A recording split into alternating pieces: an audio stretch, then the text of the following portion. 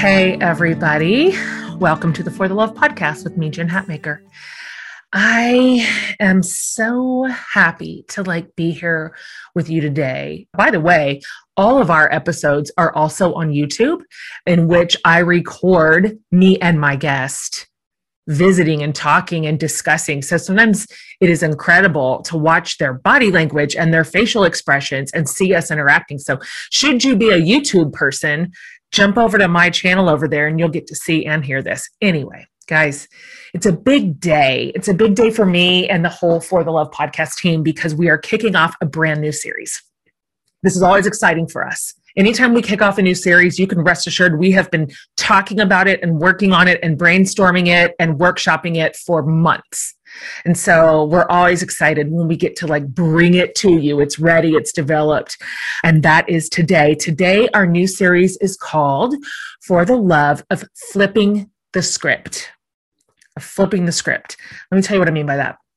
After a season of basically putting everything on hold, so many things that we've been accustomed to in the deep freeze, such a year of just turmoil and upheaval and disruption, we are going to be taking a look at how it's never too late and things have never even been too hard to change your life. And this is going to run the gamut for us during this whole series. So whether it's quitting the job that is sucking the soul right out of you, all the way to growing and evolving in your beliefs and your ideology, we are welcoming guests from all walks of life. And those guests are going to work us through how they have flipped the script in their own life in a lot of different buckets. And I think what you're going to discover is you can relate to virtually all of them. I know I have. And so guess what? Guess who our first guest is? It's me. Hi. I am your host and your guest, Jen Hatmaker.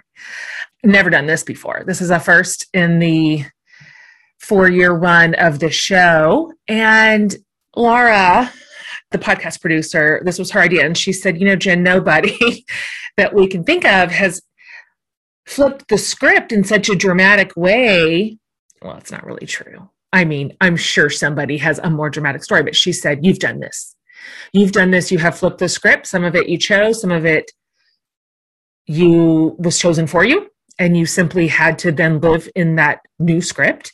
And why don't you consider kicking off the series kind of with your own story and what you have learned and what you're still learning and kind of set the table for the tone of this entire series? And I said, yeah. I think I'm guessing for so many of us, it's just super easy. We default into our routines. I'm reading a lot of books right now on neuroscience and the biological composition of trauma, of change, of growth, of recovery. And it's very, very fascinating. One thing that I have learned is that our brains are wired, literally created to resist change. That we have a neurological signal to our bodies that says, this is unfamiliar, therefore dangerous. Right? This is unfamiliar, therefore abort. Our brains naturally crave familiarity. They naturally crave patterns, predictability, a known path. And so it's no joke. When people say they hate change, they really do. They really do. We have to make some pretty conscious choices to override our operating systems, rather to maybe let's just start here, think about change in a positive way. Maybe that's the very first step, which is to say, change is not bad. Change does not mean something's wrong. Change does not mean you were wrong. Change does not mean this is a bad idea.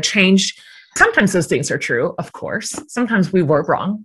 Sometimes things are bad, but also there is this huge category of change that exists in a positive light that looks like growth, right? And possibility and innovation, discovery.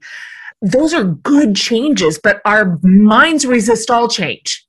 So that's really what we're wanting to dial into on flipping the script, this deliberate intentional work to embrace change, right? Because every single one of us prefers homeostasis. We're meant to. There's nothing wrong with us. We're meant to. That was an original design to keep us safe and secure and in a predictable environment so that when new things come in, we knew to be alarmed. But in the modern day context that you and I are in, not only is that not always useful anymore, it can be really harmful. It can keep us stuck. It can keep us lying to ourselves and others. It can keep us silent and sad and really missing out on life, kind of sleepwalking through life. And so where do we start here, right? That's exactly what we're going to be doing in the series. Where do we start? Do we just kick off transformation after something has impacted our lives? Do we change things overnight? Do we change things over the course of time? I don't think there's one right answer here, like spoiler alert. But we're going to look at all those possibilities, all the possibilities of ways in which we can embrace and lean into the work of change and why we should. So to kick it off, beloveds, I am going to talk for a little bit about my life and the ways I have permanently changed over the past few years, kind of a long view, last few years, a little bit of a shorter view, and then finally, primarily in this last calendar year, the most recent and monumental changes in my life, what I've learned, what I got right, what I got wrong, what I'm hoping to take with me into this next phase. And I thank you for letting me talk through this with you transparently. That is one thing I know I can count on, Avi, from my community, is the permission to be genuine, to be authentic with you. Definitely walked through sorrow, my personal sorrow with you over the last year. So you've kind of watched it in real time. And what you have enforced in me is not that, whoops, Jen, you knew it. You shouldn't have shared. It backfired. People used it against you. This weird little narrative I have in my head that people are going to use things against me. What? Like I'm in the CIA or something, like I'm a spy. I mean, what does that mean? But rather, what your loving embrace and response to me this year has confirmed for me is that this is a beautiful community and that generally we value authenticity, even when it's really hard to hear or say, that we can hold a lot of room for one another as each of us walks our own path here.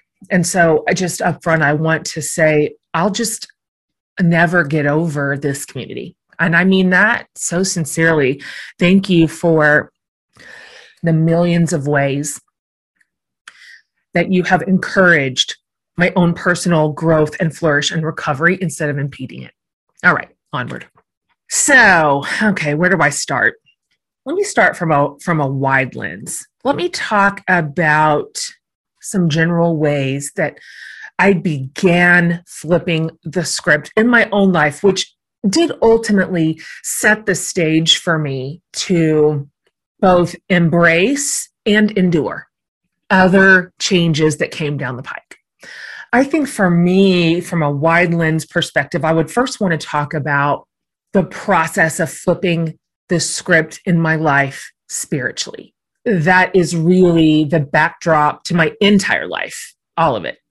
And that was the construct in which I was raised, in which I was sent out, in which I have created my own work in the world and what matters to me, what I value. And so, some of this you'll know, obviously, but I'll put it in one little package here. So I grew up, like a lot of you probably, I grew up in a really conservative, really traditional faith environment, grew up Southern Baptist.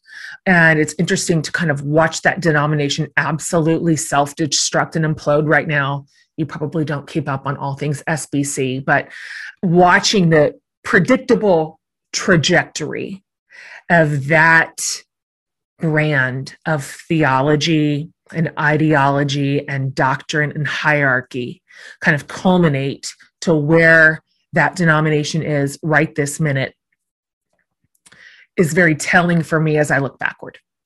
I can see it now clearly, all those fingerprints on my own personal life, everything that was already baked into the system. It was there.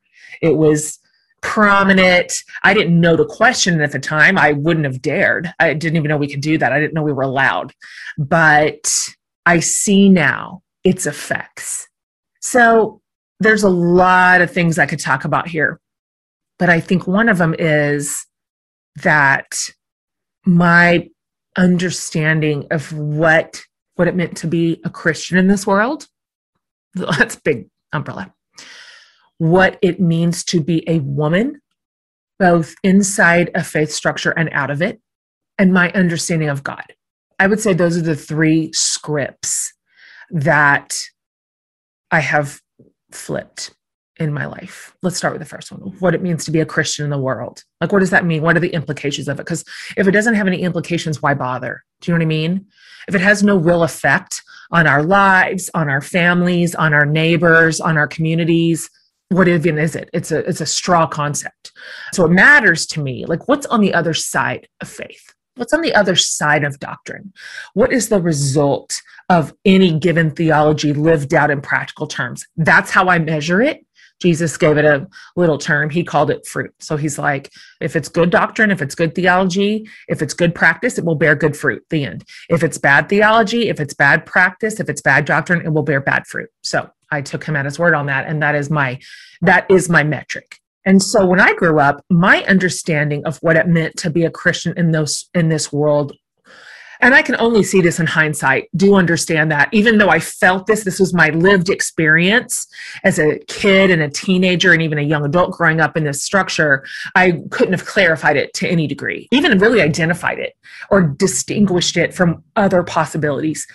But the general ethos for me was kind of in a space of fear. So everything I really learned about God was from that angle. Everything was on a foundation of fear. So I was definitely afraid of God. God was taught to me as punitive, obviously, and arbitrary. I couldn't understand why God picked some things and not others.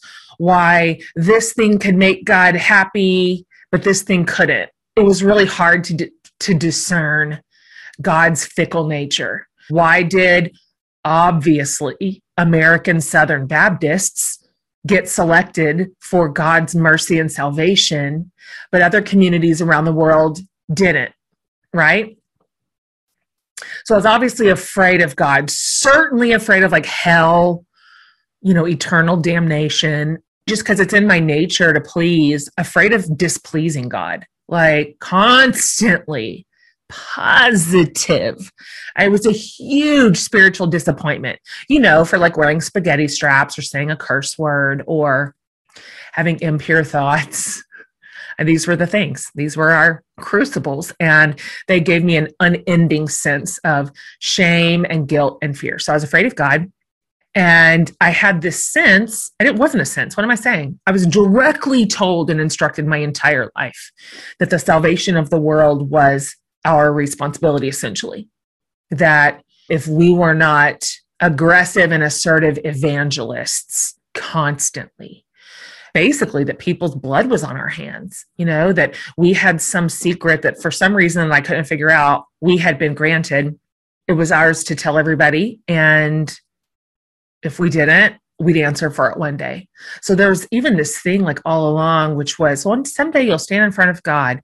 And even there, he'll be disappointed in you. Like if somehow you make it through the gates, God is going to sit there and recite to you all the things you missed, all the things you got wrong, all the chances you squandered, and all your failures. And then reluctantly, he would let us in because he had to, because Jesus, right? Because Jesus somehow made it okay. And so God had to finally let in these wayward kids that he could barely stand. That's how it felt. I'm being a little dramatic, Avi, but that was how I felt. So I was scared for myself. I was scared for God. I was scared for all my classmates. I was scared for the remote tribes in the world who had never met a Southern Baptist and therefore didn't understand what we understood. I was definitely scared of authority, which of course, in my environment were men only. White men. They were in charge because God. They were in charge because God. They were in charge because Bible. They were the head. And the rest of us were just the like secondary supporting cast. All the women and kids. I never saw a woman in leadership. Oh, I'm getting ahead of myself because this is what it means to be a woman. Okay, let me go back.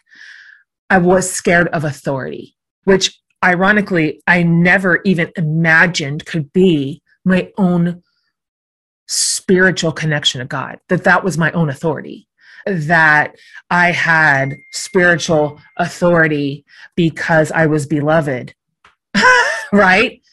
Because I was made beautifully and in a divine image with intuition and discernment. What is that? I never heard of that. I was taught your heart is deceitful and you cannot trust a thing it thinks. If your heart thinks it, it's probably bad. And so that parlayed for me into also, if your heart wants it, what obedience will look like here is a denial. It didn't matter what it was. You fill in the blank of something that was happy or joyful or pleasurable or just a preference.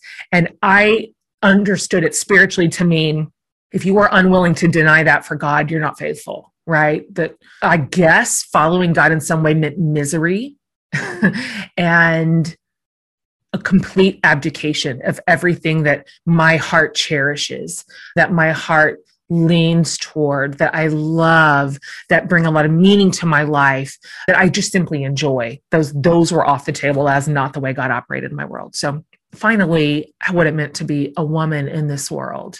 And like I mentioned, there were no women in leadership, in true spiritual leadership. Now, of course, they ran the nursery. Of course, they ran the kitchen. They ran the fellowship hall. They ran the VBS.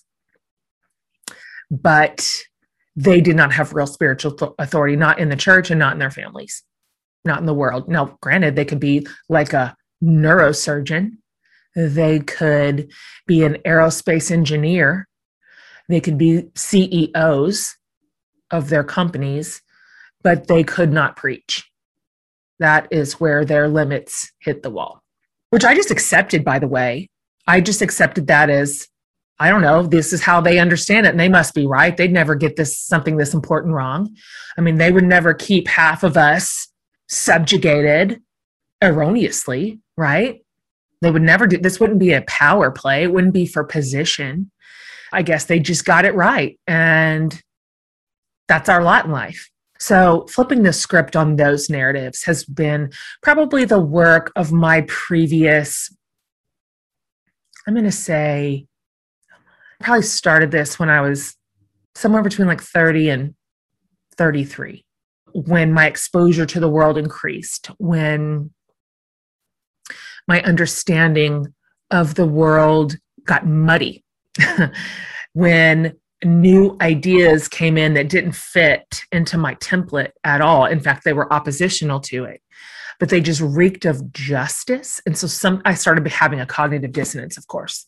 The God that I understood seemed very keen on keeping white men in charge and keeping women and girls down and shamed and blamed and protecting hierarchy and being separate from the world. That was a huge narrative. Like the whole world was scary, all of it. The world, its people. Our job was to grab all of our folks and helicopter out of it and stay over on our own God island where they could not corrupt us.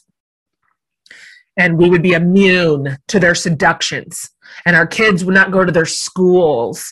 And we would not fraternize with those neighbors. And so for me, it was really initially a sense of inequity that started scratching at the door. It was inequity. It was inequality.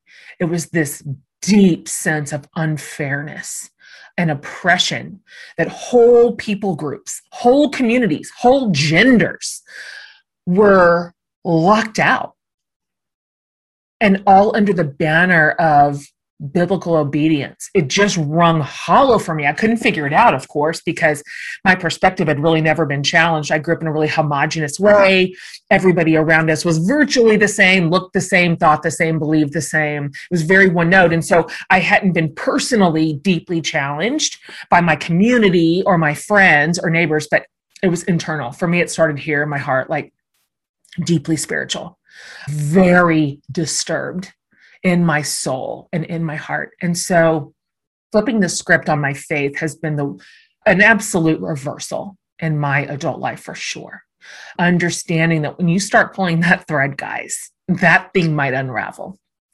If it is not absolutely 100% based in radical love, in incredible, all-inclusive mercy, in life and love and possibility and abundance, then it is not real. That is not the gospel. And so it took me a long time to learn that. Sisters, earlier this year, I put all my newly independent Enneagram 3 energy to work across multiple categories, including finances. So while I was doing all of the above, a friend turned me on to Chime. Their tagline is banking that has your back. And I like that. Chime was founded on the premise that basic banking services should be helpful, easy, and free. They partner with regional banks to design member-first financial products, and that means you get better, lower-cost options. And who doesn't want that, right? I'm going to tell you about just a few of the Chime features I love. They have fee-free overdraft on up to $200 in debit purchases with SpotMe. It's like overdraft protection, but better.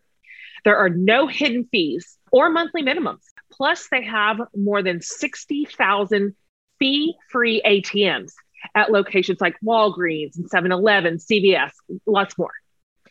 You can turn on security alerts to let you know when your card is used and instantly block your card if something seems off. And when you sign up for a Chime spending account, you can enroll in an optional savings account and grow your savings automatically with a 0.50% annual percentage yield. That is 10 times the national average. So if you're taking a fine-tooth comb to your finances, get in on this and join the millions on Chime. Sign up takes 2 minutes. It does not affect your credit score. So apply now at chime.com/forthelove. So you guys, that's chime.com/forthelove. Chime is a financial technology company. Banking services provided by the Bancorp Bank or Stride Bank NA, members FDIC. Eligibility requirements and overdraft limits apply. Overdraft only applies to debit card purchases. Limits start at $20 and may be increased up to $200 by Chime. Early direct deposit depends on the payer. Out-of-network cash withdrawal fees apply. Third-party and cash deposit fees may apply. Go to chime.com/forthelove for details.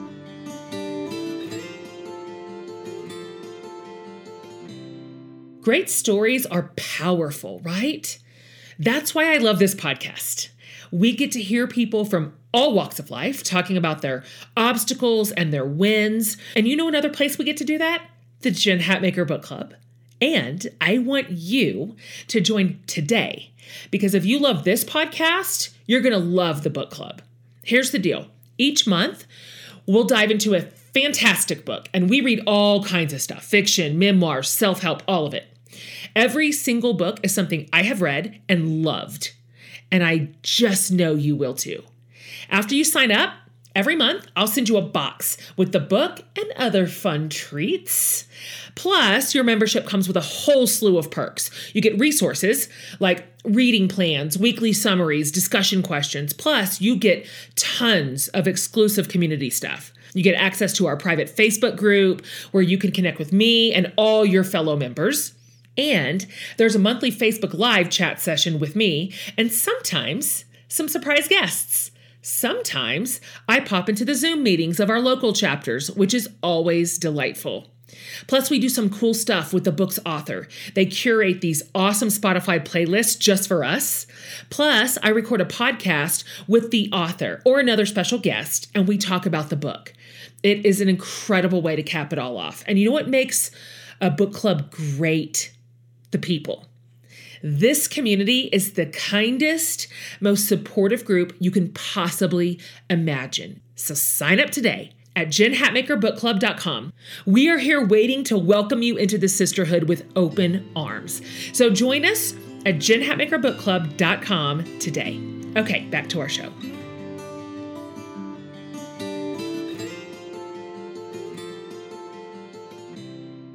coming to a place where for me, faith is, first of all, this is real exciting, allowed for me to be somewhat mysterious. That was such a relief because, of course, growing up in a faith system like mine, certainty was rewarded. Questions or even dissent were couched as a lack of faith or a lack of obedience or ultimately heresy. That's the favorite word people like to call me. I'm a heretic. And so knowing that I was literally incapable, and this is just a sane way to think about God. Like if you're a believer and you're a human, the only sane way to think about him is that we could just really never fully understand this, right? Like, how could we? I mean, how could we have formulated God down to all these like lists and templates? It's just silly. So knowing that God was allowed to remain mysterious to me in some ways was a big relief, that I could not have to use my mind to find some sort of script to make God fit the narrative I was handed. Does that make sense? I don't have to do that anymore. I didn't have to figure out how to get from A to B to C in a way that created less dissonance for me. I could just say, I don't know how that works. I don't know why that happened. I don't know what God thinks about that. I don't know how this works out in the end. I don't know what eternity really looks like. Huge relief. And then to deeply discover that God has always been unambiguously on the side of the oppressed, and that injustice matters to him, and that his beautiful world that he imagined, that he sent Jesus to teach us about, is like a paradise, honestly, where everyone is safe, everyone is cherished, everyone is deeply beloved, they are well cared for, they're connected. No one is alone. No one is going hungry or going without because we share. There are no man-made hierarchies that keep certain people on top and others on bottom simply by virtue of gender or skin color or sexual orientation or nationality. That's just not real. That's invented. That's invented. What a relief. I've always had this real deep sense of God and that he is good. And so I just didn't ever know how to make sense of these two versions of God, the one that I felt like my heart knew, and then the one that I was taught. So that script is a massive flip for me. And it not without its cost. That has caused a great number of people discomfort and anger, frustration, sadness. Because again, we're not wired to like change. Change runs up the flagpole and suggests to us, this is bad. This is bad. Something here is wrong. When in fact, the way that I see change inside a faith structure is that it is growth. I do not understand God the same way now at 46 that I understood him at 16. And thank God. Thank God. When I wore my Christian t-shirts to school and made people feel like crap about their lives. So I always deeply love and cherish and respect my community, my listeners and my readers who are going through a spiritual, and I know exactly how it feels. I know some of the disruptions that it causes in your families, in your communities, sometimes in your churches, and also even in your own heart. Like the sense, am I allowed to change my mind? Am I allowed to grow? Am I allowed to say, I don't think just because you said that to me does not make it true. Just because a person who has put themselves in spiritual authority preaches something doesn't make it right. It doesn't make it true. We get to have some of our own spiritual authority because God says we do, that we are a living temple. Like me, I'm the whole temple from head to toe. I am the temple of the Spirit of God. That's a pretty important structure. And so are you. Anyway, that was a huge way that my life has evolved. And I hope for the better. I think that those shifts have made me more generous and empathetic and kind. Certainly, they have made me more brave and courageous, which is a great way to live. Because at that point, you have to stand with and for everyone who a small, limited faith system has kept out, which creates a lot of anger and a lot of opposition. So made me more courageous and it's also just given me a deep sense of satisfaction in being a person who loves God. Like, if God were the God that we just see right now, the one that's been attached to a political party and a political agenda, and I wouldn't have any interest in following him if that were true. Those connections would be far too destructive and fragile for me to keep working at. Like that would just disintegrate for me. And so I feel such a sense of like renewed joy and hope and commitment to God and to Jesus, simply because I have learned that God is not who I was told he was. So faith is beautiful to me again. I feel like I got it back. I feel like I got to reclaim it and plant it in some different soil where it has flourished and is continuing to flourish. Okay, let's move on. More recently, I am right at the year mark of losing a marriage. So talk about a script. I mean, I definitely had a marriage script, which I received loud and clear from the time I was little. I knew exactly what marriage was supposed to look like, what a man's role inside of it was, what the wife's role was inside of it was, what would be considered pleasing to the church in terms of function and visibility, all of it. I definitely received a script on that, which could be the reason that I got married when I was 19. What in the world? You guys, Caleb Hatmaker is 19. And if he told me today that he was getting married, I would run him over with my car. And that is like literal. I'm not exaggerating. I'd miss him, but at least he wouldn't be married.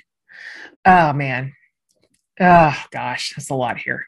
And let me say this before I move into this script that has been flipped for me. This isn't one that I chose to flip. That in 1,000,000 ways, which I know you're going to understand this when I say it, I wouldn't change it, because of course I wouldn't. I don't know how to think like that. That is not a calculus that makes sense to me. Because if I say, I wish I could go back and not have gotten married in college, like all my peers did too, by the way. We were at a really small private Baptist university where that was absolutely the norm. Because if I said, I wish I would have given the gift of my own young adulthood to myself. I wish I would have grown up. I wish I would have been more mature and understand the level of that commitment and what it meant for the long haul and who I was going to be inside that relationship. Then what that would also mean is I don't have anything I have now. I don't have my kids. I don't have my story, and I don't have my friends, and I don't have my memories. So that just doesn't make sense to me. That's not a game I want to play, and it's not a game I'm playing. I don't have some, I wish it could all be different valve here, because I love my life. I love my people, and I love my story. I really do.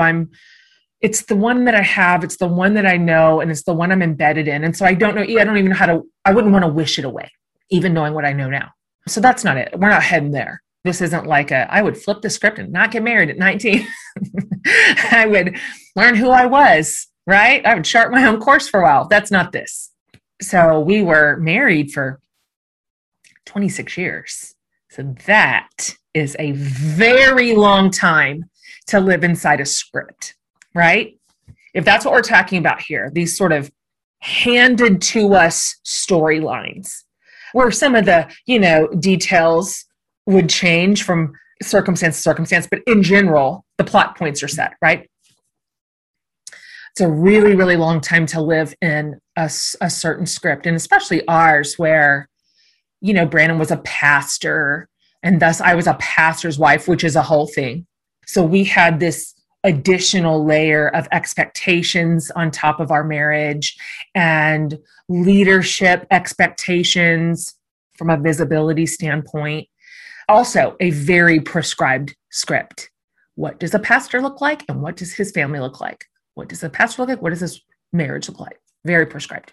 And so I can just really only talk about myself now, which is, what are some of the storylines that I both learned and practiced and protected and perpetuated really inside that script for that many years. 26 years, my entire adult life. I mean, 19-year-old bride, I wasn't even an adult practically when I got married. So my entire adult life has been inside this. And so I'm having lost my marriage.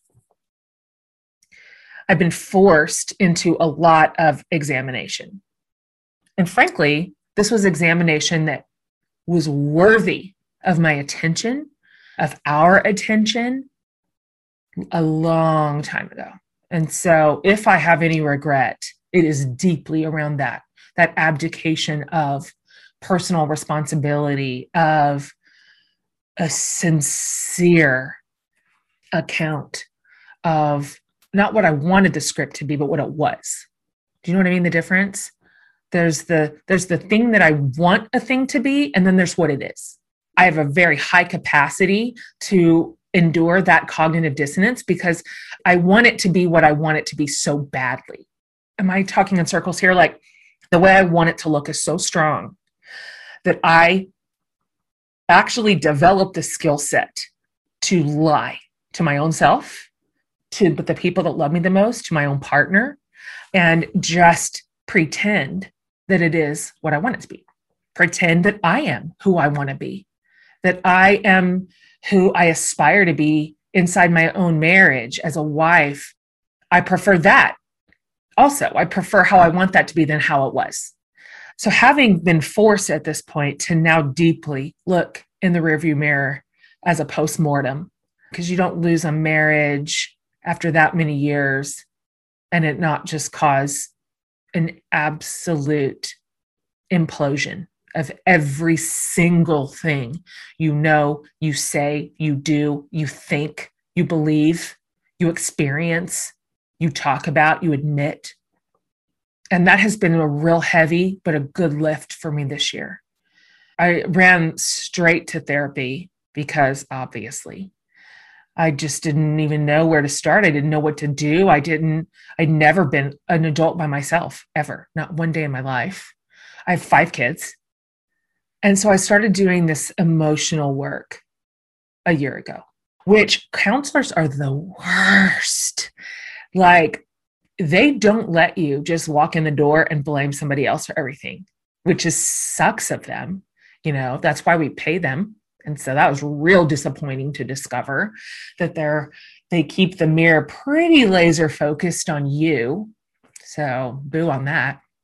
But I began to have to look at my own patterns, some of the lines to the script that I wrote.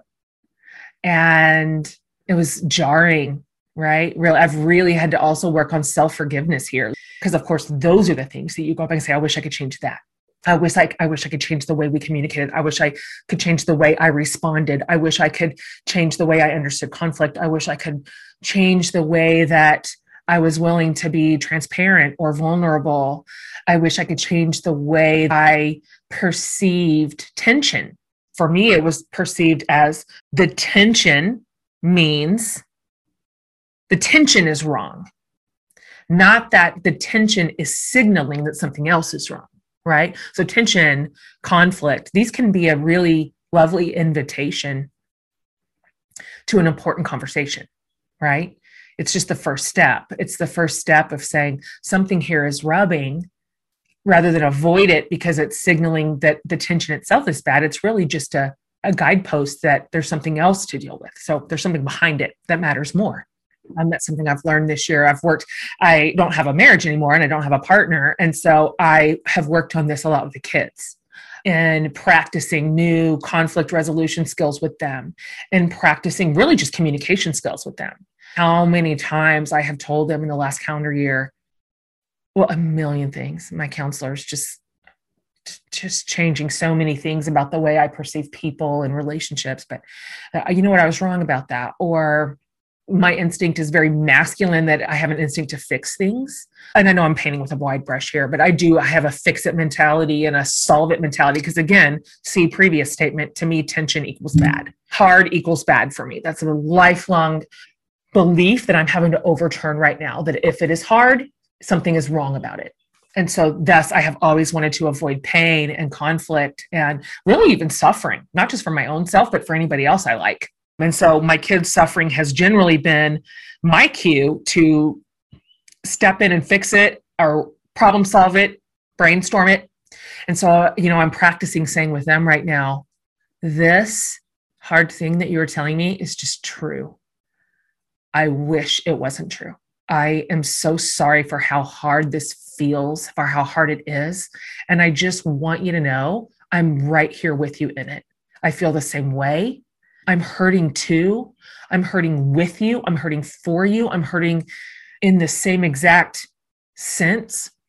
And we'll just get through this together. That's new for me, which is just being with somebody in their pain. That's new. I'm practicing making conflict right when I got it wrong the first time. I mean, this is just human, right? Always been hard for me. And so a billion times I have gone back to a kid and said, did not respond in a way that I'm proud of. And I'm asking you forgiveness. And here's what I want to say. This is what I would have said if I'd have gotten it right the first time.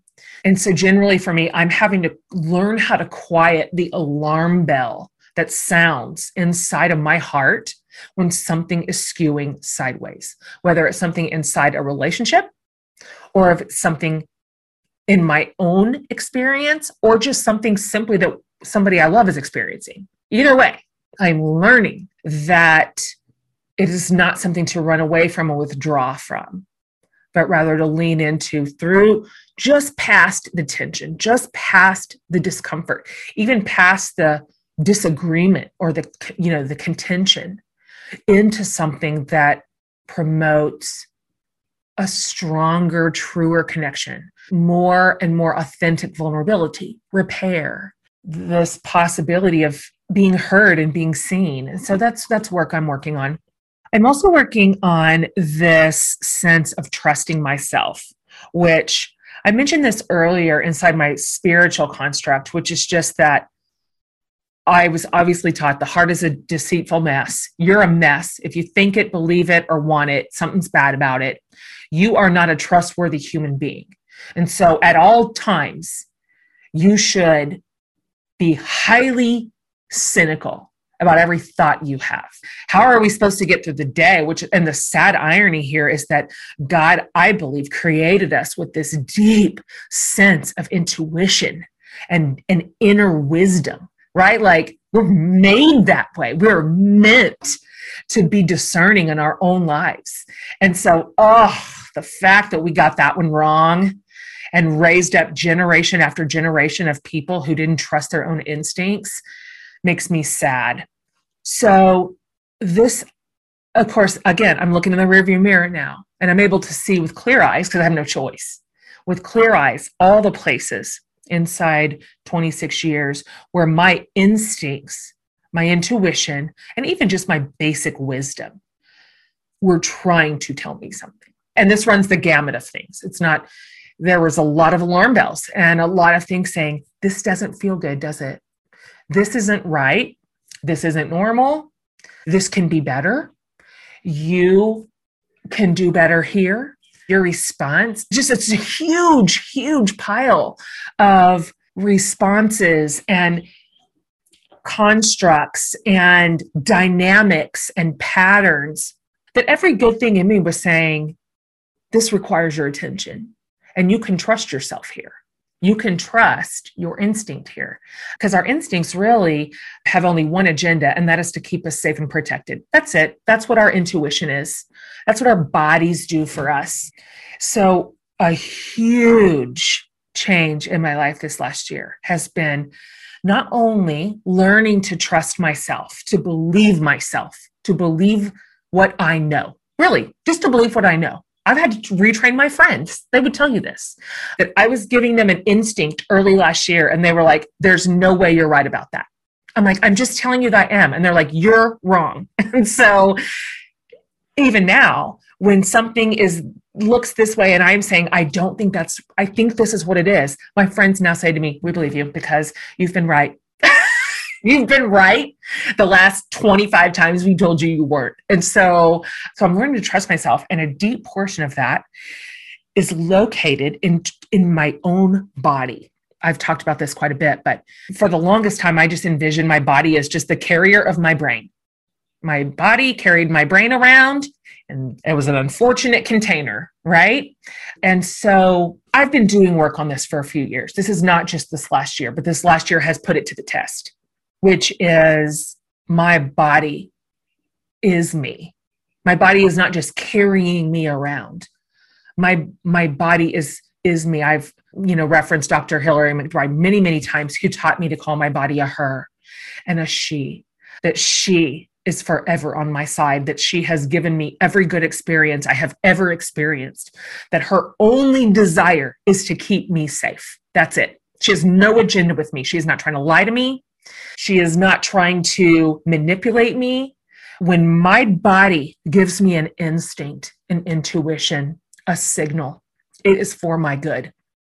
So learning to live in the pocket of my body. I've been learning that in my brain for the last probably 3 years. I learned it in my body this year. And that is a steep learning curve, because every message that we have ever received as both girls and women and people of faith is that our bodies are untrustworthy. And so this takes a ton of work for me, just a ton. It's a huge lift for me. But now I'm real proud of myself, if I can say that. The amount of times I am so gentle and good to my body is 10 million times all the previous years combined. The amount of times I put my hands over my heart and I say to myself, you are good.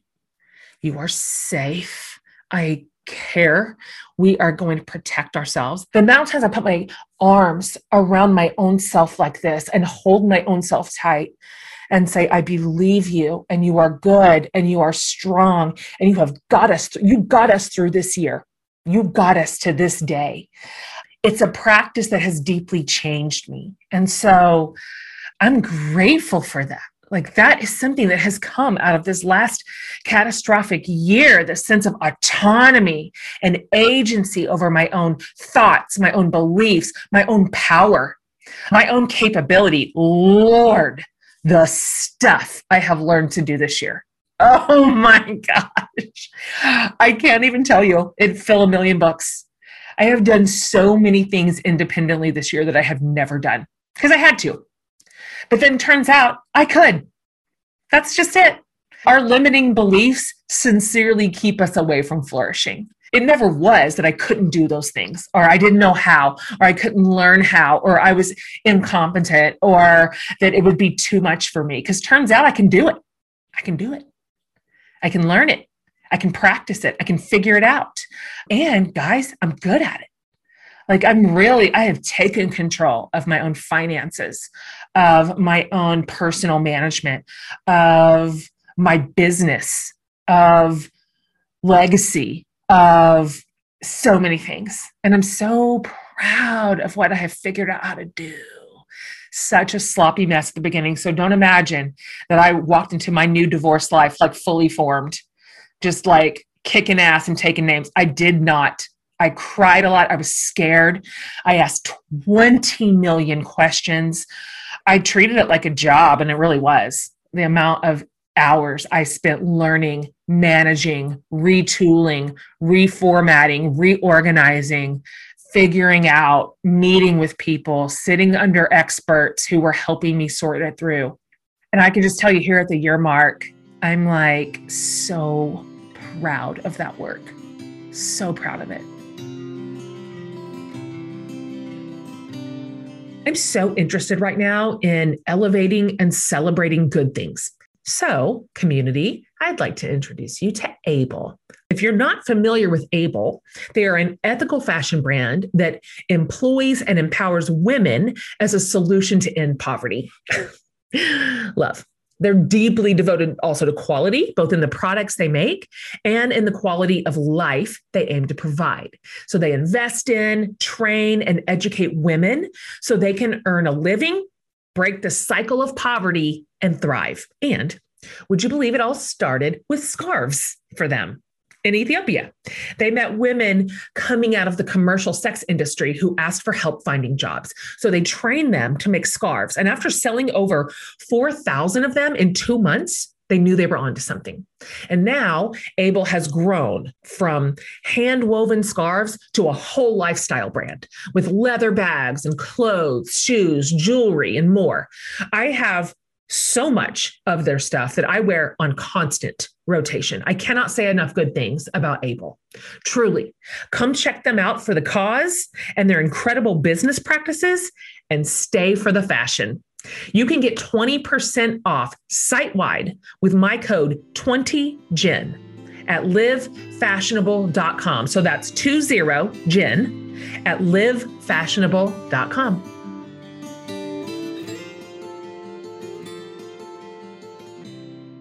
I hated it when people told me last summer that I would be okay. Okay, I liked that part. I needed somebody to tell me I was going to be okay. I actually thought I was going to die last year. I did not think the clouds would ever part. I did not think I'd ever see the sun again. I could not even see a shred of light last year. So I did like when people said, please believe me that you're going to be okay and that you're going to get better.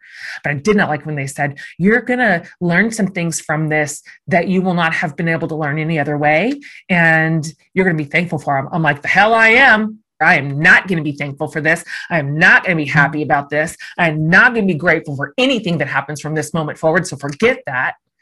And here I am at the year mark going, damn it. It's true. It's true. I have now experienced scorched earth in a huge plot of my life, a huge section, absolute scorched earth. And now new life is rising up through those ashes, just like God always said it would. Those things had to burn or it would never go. They would never go. Never. I'd have kept some things, but I would have forfeited others. Does that make sense? I would have hung on to a version of marriage that I was clinging to with all my life. Just wanted it so much. And I would never have experienced new life in those places like I'm experiencing now. And I'm only at the year mark. Where am I going to be next year? Where am I going to be in 5 years? It actually gives me hope now. That's not just like a reminder of how long I have to go. That's how it felt last year. Last year when people said that to me, I was like, I can't. I mean, what? I cannot live like this in this sort of sorrow and misery for very long. But now I know, oh, it will come and I can make it and I will get there. And this will continue an uptick on the trajectory. I know that now. I know what I'm capable of now. I know what God is capable of now. I know what's possible. And I guess that's just the hugest victory I could ever hope for. So I want to say one last thing. If you follow me on social media, I told you a couple of weeks ago that I was dreaming again, right? That this script has been flipped and I have continued to flip it in new ways. So maybe I didn't select the first flip, but I have selected a bunch since. And I'm at that place in my recovery that I know I'm healing because I'm dreaming again. My mind is filling up with new ideas and things that I want to build and create, things I want to do in the world. I'm like, signs of life, right? Signs of life. I'm finally able to transfer some energy to those beautiful and wonderful things that I've always been able to do. So I have this vision and it's very half-baked. I mean, this is absolutely undeveloped. But the question I asked myself was, okay, dreamer, all right, girl, you're in a new script. Here you are. What are you going to do? Here you are. What are you going to do? So I asked myself, what do you love? Well, as you know, I love my people so desperately, so deeply. I love my people. I love gathering. I love hosting and having people near me in my space. I love food. I love what happens around a table. I love bringing together people who love each other and are deeply familiar. And I also love bringing together people who are interesting thinkers and leaders and creators and innovators to learn from one another and to brainstorm and to collaborate. And so I built a table in my backyard. It's going to be the site of so many beautiful things. It's beautiful. It seats 28 people. It has a beautiful serving bar, pergola. It's gorgeous. It's strung with twinkle lights. My friend Nathan custom built the table from scratch, 5 feet wide. It can host every manner of platter and glass and plate and person. And I'm going to fill that table. I'm going to fill it. I'm going to fill it with laughter. I'm going to fill it with beloved people. I'm going to fill it with old friends.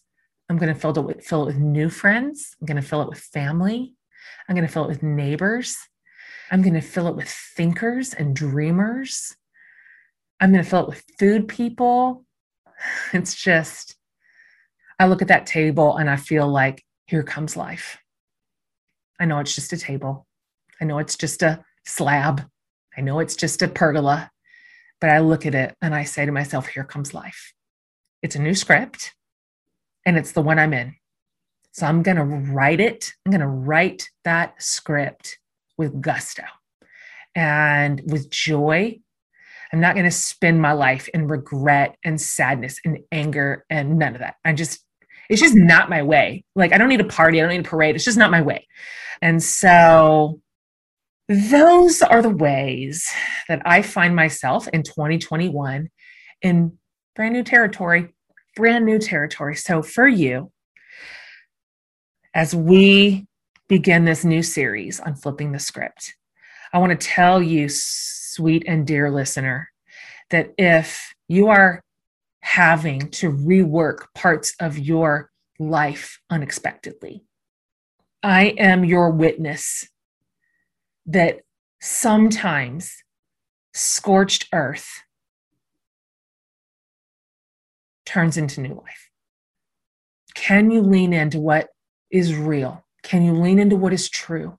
Can you admit to your own self what is genuine? Can you face this season in the spirit of growth and possibility? Can you look forward instead of just backward?